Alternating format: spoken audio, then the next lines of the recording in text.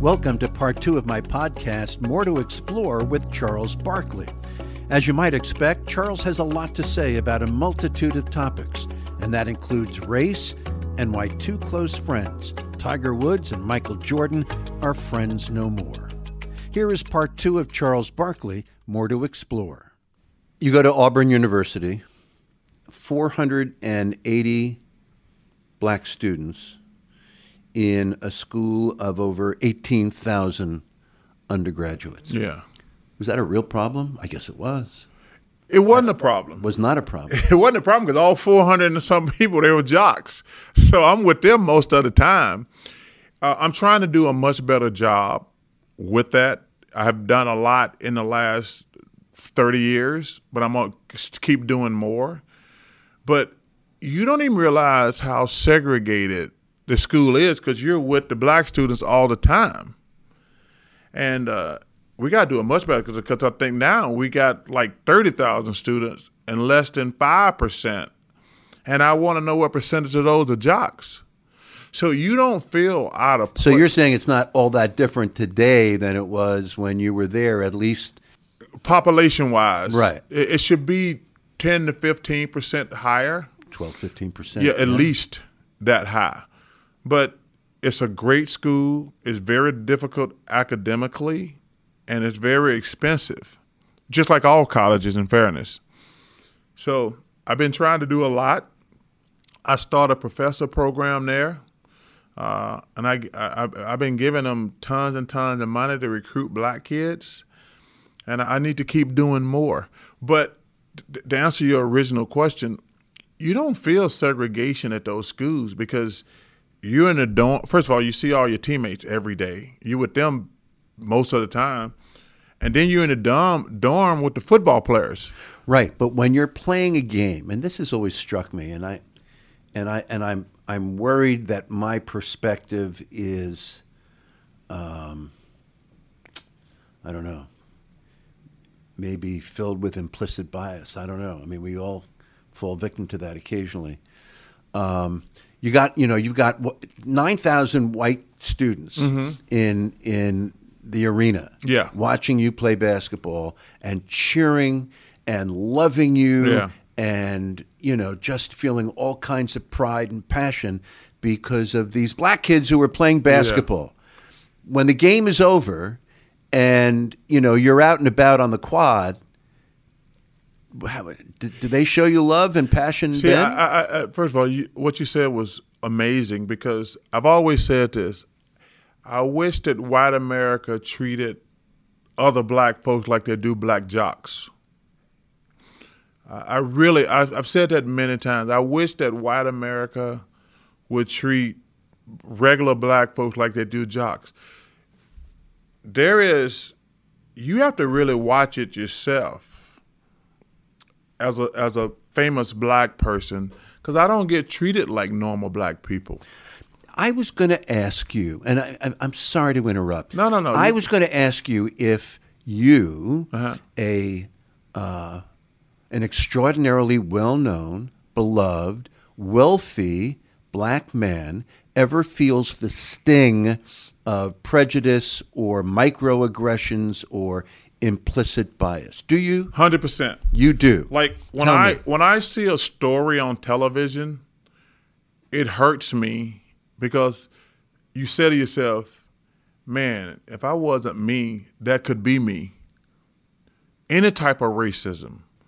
But the way people interact with you. They don't treat me like normal black people.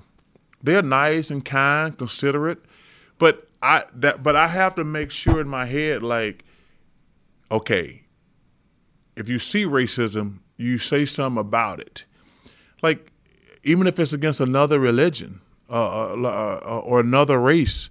But I can't get on here, because that'd be disingenuous, say, I'm treated like normal black people. That's like, I'll give an example. Cops don't always give me tickets. Cops don't always give me tickets.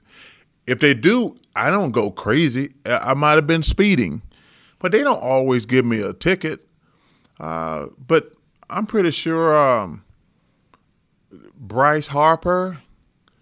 I'm trying to think who else. Jalen Hurts, Nick Sirianni. You don't think they get tickets either? I don't think they get tickets all the time they're speeding.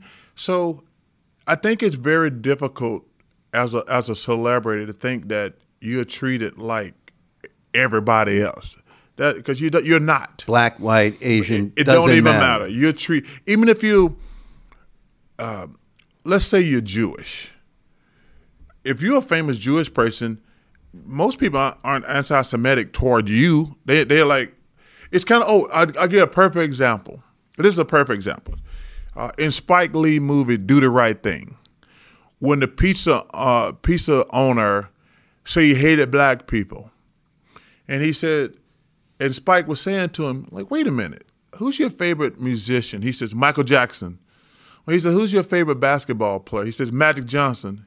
He said, they're black. He said, well, they're different. A lot of people who are racist, they think that. That's actually their mindset. Like, well, Charles Barkley, Michael Jordan, Magic Johnson, they're not black. And the one thing we have to do is make sure we keep everything in perspective. You have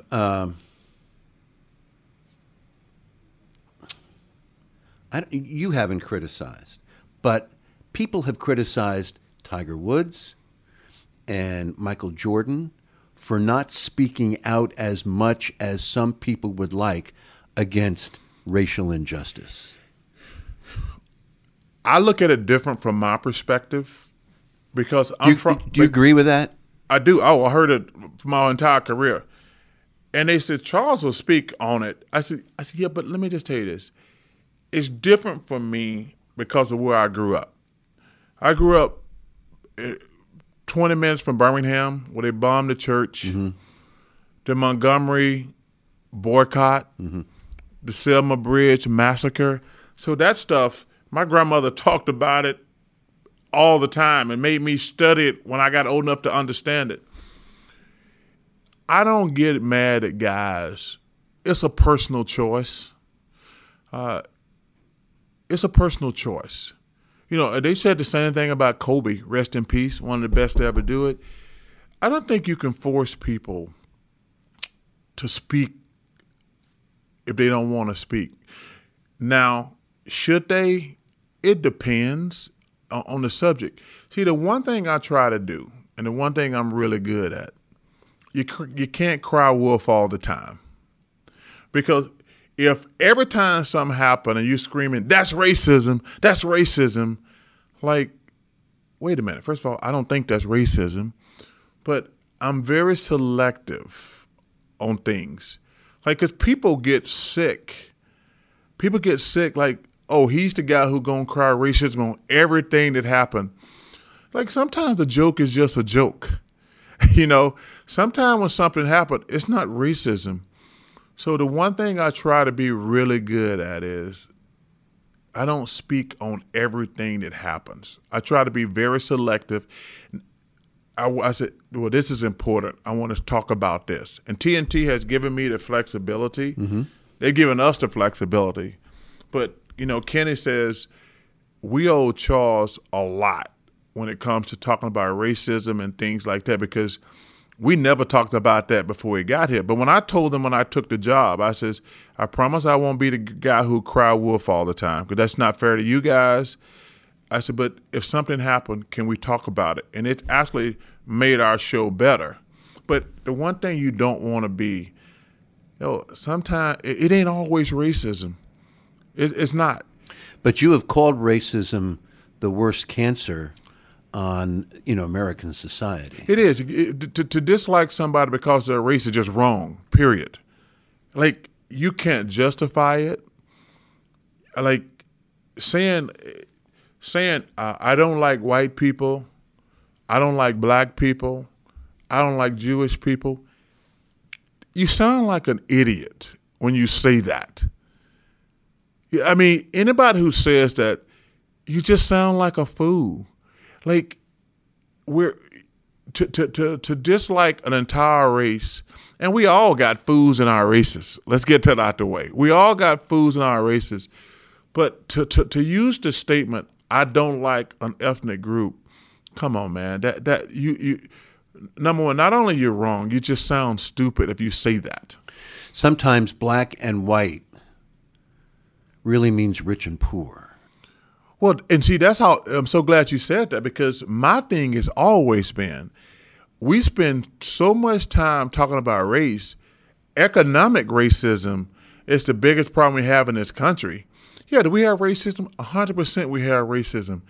But economic racism is the worst thing we have going on in this country, because what happens is poor people, it's kind of like baseball. I use this analogy when I'm speaking to crowds. I says, if you go to a baseball game and the guy gets to the plate and he starts out 0-2, yeah, a couple guys, Charles Barkley gonna get a hit, Michael Jordan gonna get a hit, but if you put people in bad neighborhoods and send them to inferior schools, they're at a huge disadvantage. And I wish we would spend more time talking about that than talking about racism. Economic is the biggest problem we have in this country. You have said that we have the worst educational system because private schools have destroyed America's system of education. What did you mean by that? Well, rich people did a couple things. They started charter schools and they started private schools. And they left the public school system to fend for itself. So one of the greatest travesties of this country is what it costs to go to college. It's not right. It's not fair. But rich people, they're like, well, I don't want my kids going to school here or there. So they built suburbs, not hating on that, but they got the best schools, they got charter schools and the best schools. So not only are their kids smarter, they can also, they privileged to more scholarships and things like that. So that's what I said. And I got the public school system in this country is a disgrace and a travesty. And we're the greatest country in the world. We're the greatest country in the world by far. How do you fix it, Charles? Rich people ain't giving their stuff back. And I'm not mad at them because they work hard too. The only thing I asked them is to acknowledge they had an advantage, saying I did have a huge advantage. Like, I'll give an example. I can't remember right offhand, but I think it cost like $60,000 for my daughter to go to Villanova. How many people can actually afford that? My daughter's a great student. She ended up going to Columbia, and that was like $90,000 a year. How many people can actually afford $90,000 a year? That's my alma mater, so be careful. I know, but I'm saying, I guarantee. No, I understand. Hey, I guarantee you, when you weren't there, it wasn't $90,000. It sure wasn't. But one of my boss at Turner, he got twins. A boy and a girl. They went to Columbia because he went there. He said, because I talked to him a lot. He says, man, I'm paying $180,000 a year just tuition. I said, you know what? That ain't fair. Because there's probably some kids out there who are poor who will go do great at Villanova, Columbia, schools like that. Got zero chance of going. Well, in all fairness, these what you call elite schools do have massive financial aid programs for not merit, not athletic, but what they call need-based financial aid programs. So, but a lot of those kids don't even know that's possible. That's exactly right. A lot of kids in underserved communities think, I can't afford those schools, even if they are academically deserving, and they have no idea that these financial aid programs exist. And someone has to be able to tell them, and that someone are the guidance counselors in those public schools. Someone has to be able to tell them, no, these schools are attainable for you. And that message isn't getting through to a lot of underserved students. And I think one of the reasons our teachers aren't treated good. We don't treat our teachers good at all. We need to pay our teachers better. We need to make sure they're safer. Because I can see how you can get in a rut mentally if you're not appreciated. Because now, you can't even talk to kids anymore. I mean, I'm old school. You can spank them. You can't even do that anymore. And some of these kids have zero respect for teachers. And if the teachers do anything to them, the teacher's the one that end up getting in trouble. And that's not right, and that's not fair. Can we talk about some friendships that went south? Yes, of course. So at one point, Michael Jordan was your best friend or one of your very closest friends? One of my best friends.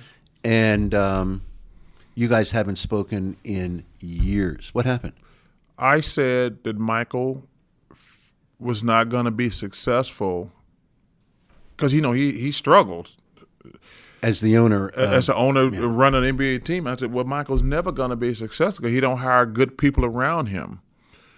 He got his friends who don't know what they're doing, and they're not going to disagree with Michael Jordan. And he went ballistic. He called me. He said, I saw what you said. And he was going ballistic. And I said, Michael, how can I criticize other people if I can't criticize my best friend? I criticize other guys. The one thing I hate about this whole thing, to be honest with you, guys never call me when I say good stuff about them. I say, and that's probably the thing that sucks the most about my job, to be honest with you. I can say 10 things about a guy. They never call me and say, Chuck, thank you for saying something nice about me. I say one bad thing, they call me, their agent calls me, and I say, yo, man, why don't you ever call me when I say good stuff about you? Do you hear from dozens of NBA players now and their agents? It's a constant, cascade of comments. Every week. Yeah. But get back to the Michael Jordan thing. So he called me and he cursed me out really bad, and we haven't spoken since then. It's probably been close to 10 years now. But I'm going to do my job. I can't, like I say, I don't think any coach, player, general manager ever came to me and says, Charles was unfair what he said about me. And Michael he don't have the right, because he wasn't good at his job. And I can't get on TV. I lose. Remember, I said something earlier about I hate reporters who you can tell they like a guy and a guy they dislike. I need to keep my credibility. Like, you might not like what Chuck has to say, but he's going to be fair. I mean, and I truly take that to heart. I'm going to be fair to all the guys. So, Michael Jordan just suffered from an abundance of pride, bordering on arrogance, bordering on hubris, or what's the problem? Well, I think when you as great as we're all criticized at one point or another. Yeah, but I think that when you that great, you think people are disposable. The hardest thing with fame is surrounding yourself with people you can trust who are going to be honest with you. Because everybody's kissing your ass. Everybody's on the payroll. Very few people are going to be honest with you. I mean, the one thing I'm really good at is, yo, man, if I'm doing something stupid, tell me.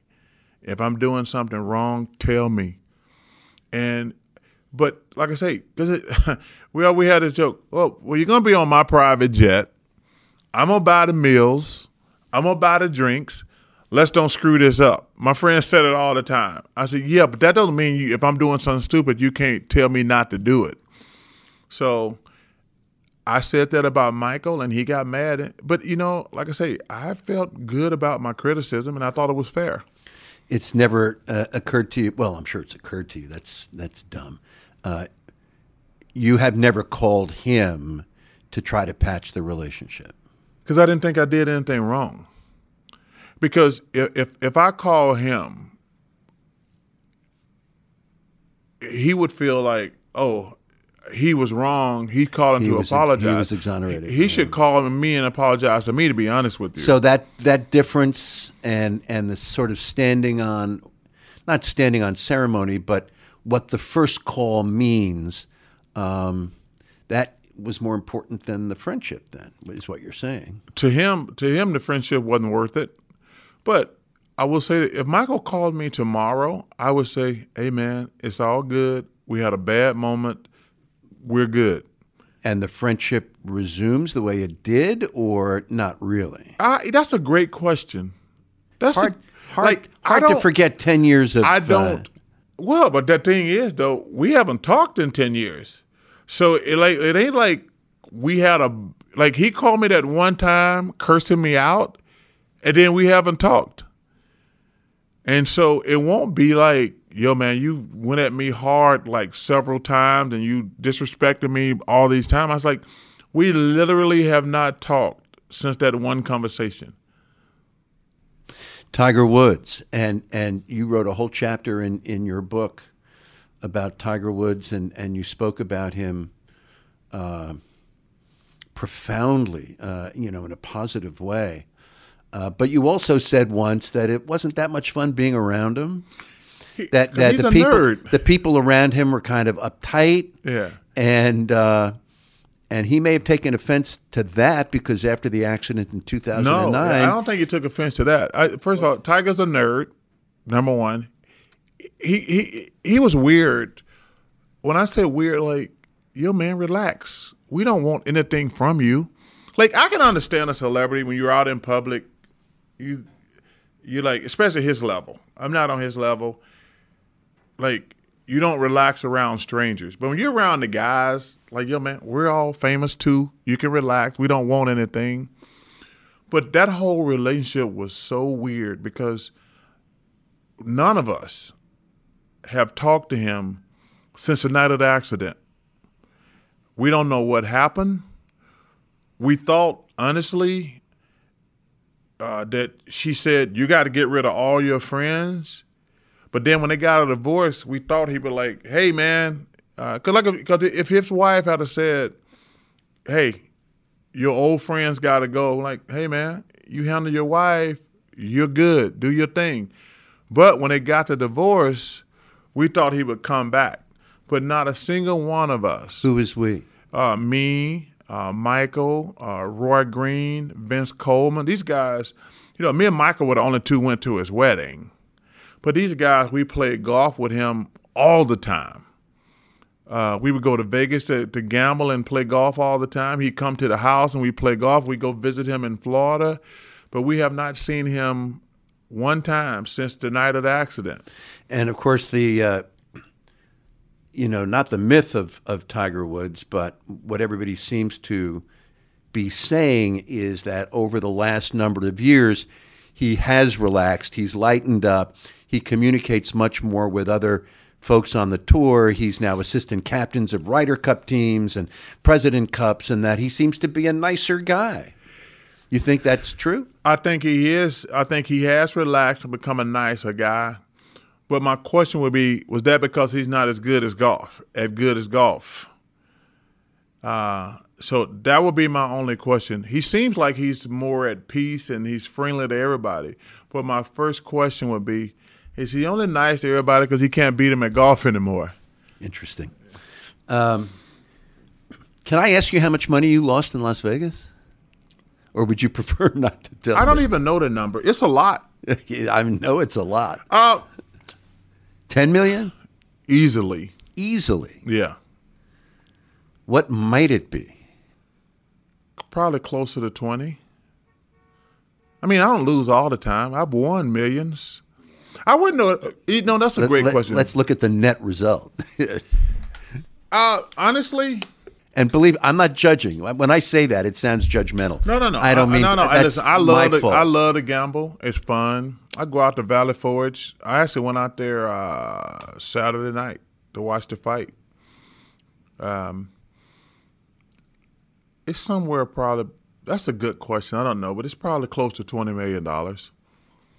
But yet, I have read that every dealer, every guy who comes around with the broom and the dustpan, every pit boss loves it when Charles Barkley comes to town because you are as generous in your gratuities and just, making people feel good as anyone that's ever stepped foot in that city. I think it's important for me to tip the dealers and the people who clean the casino because this is going to sound stupid. The money don't matter to me. It matters to them because I think I got enough money. I think I do. But I love to make them feel special because they need the money. And anytime I can brighten their day, I'm going to give them a nice tip. Anybody who cleaning something there, the waitress who bring me a drink or the dealer, because the money matters to them. Like I say, I don't want to sound like an ass, but the money don't mean that much to me. It's so crazy. I made a lot of money since 1984, 85. And way more than I deserve, to be honest with you. Way more than I deserve. This whole thing has been so amazing to me. Lucky, blessed. Jesse Jackson once told you that he's worried that the wealthiest folks in the black world, as he put it, are communicating the wrong message. Now, you're a wealthy person in the black world. What's the right message?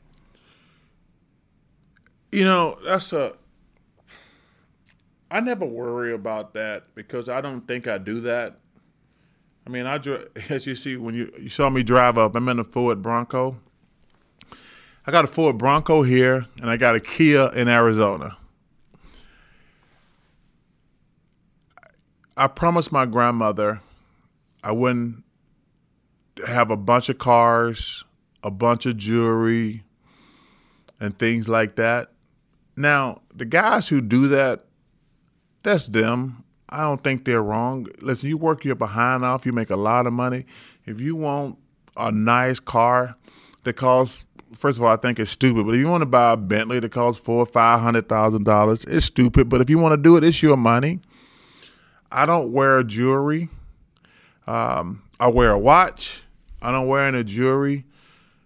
But I don't think it's right for Rem Jackson. Like, number one, I don't like the guys doing it. When he said that wealthy blacks were saying the wrong message, what was he referring to? What was the wrong message? All the gaudy stuff. That's what I think. All the gaudy stuff. I mean, when you see guys got 4 or 5 cars, got like when I see a lot of these guys who you can just tell they got like probably $500,000 to $1 million worth of necklaces on. That's the stupidest thing in the world. So I don't ever want to give off that message. It's so funny, anytime I go speak to kids, what kind of car you got? I'm like, yo, man, I got a Ford Expedition. They're like, you ain't got no Mercedes, Bentley, what? No Jaguar? I said, yo, man, I answered your question. So I think that, and like I say, I don't ever wear I collect watches, but this is a Michael Kors watch. It's cheap, but it tells the same time as a Rolex or a Cartier. So I think that's what Rem Jackson was talking about. Hey, listen, and I don't know if that's fair for him to express it like that, because if somebody want to do what they want, you can do what you want to with your money, and it ain't up to us to say, man, why you spend all that money on a car? Now, if you go broke, you look like an idiot. Kay Ivey is the current governor of Alabama. The next election is in 2026. You know as well as I that there are some folks in this world who say Charles Barkley should run for governor of Alabama, and there are other folks in this world who say, yeah, I think Charles Barkley is going to run for governor of Alabama. Is there any possibility, and I mean just the slightest possibility, that Charles Barkley might ever run for governor of Alabama? Zero. I figured out, it took me a while to figure it out, because until you do your homework and study, you have to realize, man, both of these parties are awful. Both of these parties are awful. And I actually, believe it or not, I met with both parties in 2 or 3 elections ago. And then me and my group like, yo, man, these people ain't no good. These people ain't no good. America, we're just people in a chess game that we don't even know we're in. They're just moving us around. And we're like, well, if I vote Republican, they're going to do this for me. No, they're not. If I vote Democratic, they're going to do this for me. No, they're not. I don't want to go. I think I can do more good just using my name and my voice for different causes and things like that. It's really important for me to do good stuff because, like I say, I've gotten more out of life than I deserved, way more.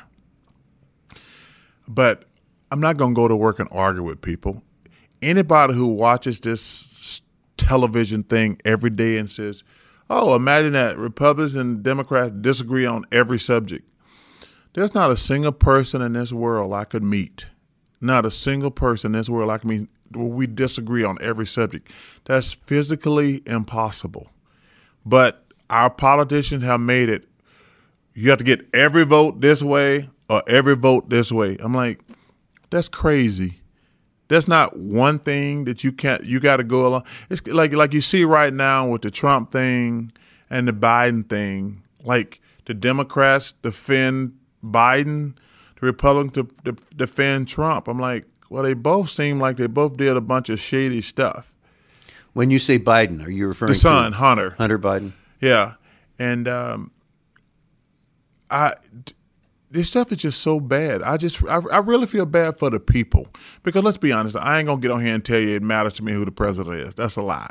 I don't care who the president is, but I just feel bad for the American people that we have to deal with all this nonsense. You know, the American people want some things. They want a good job. They want safe neighborhoods. They want a good economy. I think that's what they want. They don't want to know who's getting indicted. They don't want politicians' sons making hundreds of millions of dollars using his father's name. We don't want that. I think most people are like, yeah, man, I want a good school for my kids. I want a nice house. I want a good job. That's what America wants. Charles Barkley, thanks for giving me your time, your generosity, your wisdom, and I've had a great time talking to you. Thank you. Well, when you first reached out, you know how much respect I have for you. It's been an honor and a privilege. I want to tell you this. When I got here, you became my news guy. You know, and I want to follow in your footsteps. What I mean by that is, hey, when you turn on the TV, this guy's going to be great. He's going to be professional. Doesn't have a hidden agenda. And if you can turn on your television, especially today, and get that, man, you winning. So thank you. Thank you. I had a suspicion that my time with Charles Barkley would move past the funny stuff pretty quickly and instead focus on his serious thoughts about life, his and ours. I'm glad it turned out that way. And I want you to know something. As Charles Barkley moved around the 6ABC building in Philadelphia where this was recorded, he stopped to talk to everyone he encountered. He would say, "I'm Charles. What's your name?" And he asked them about their work and gave everybody the impression that he was truly interested in what they had to say. I have no doubt that he was. Charles Barkley at 60, truly a different kind of guy. This podcast is a production of Jim Gardner Productions and 6ABC. This episode was produced and edited by Matteo Iadonisi and me. If you enjoyed our conversation with Charles Barkley, please subscribe to my podcast, More to Explore. There certainly is. I'm Jim Gardner.